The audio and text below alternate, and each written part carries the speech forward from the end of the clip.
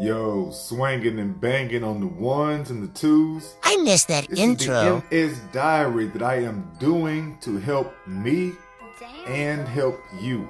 You know there's a difference between being grateful and showing gratitude. Being grateful is listing off what you're grateful for.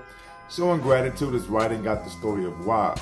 That's how you keep your negative thoughts in check and worry less. You're thinking about your positive stuff.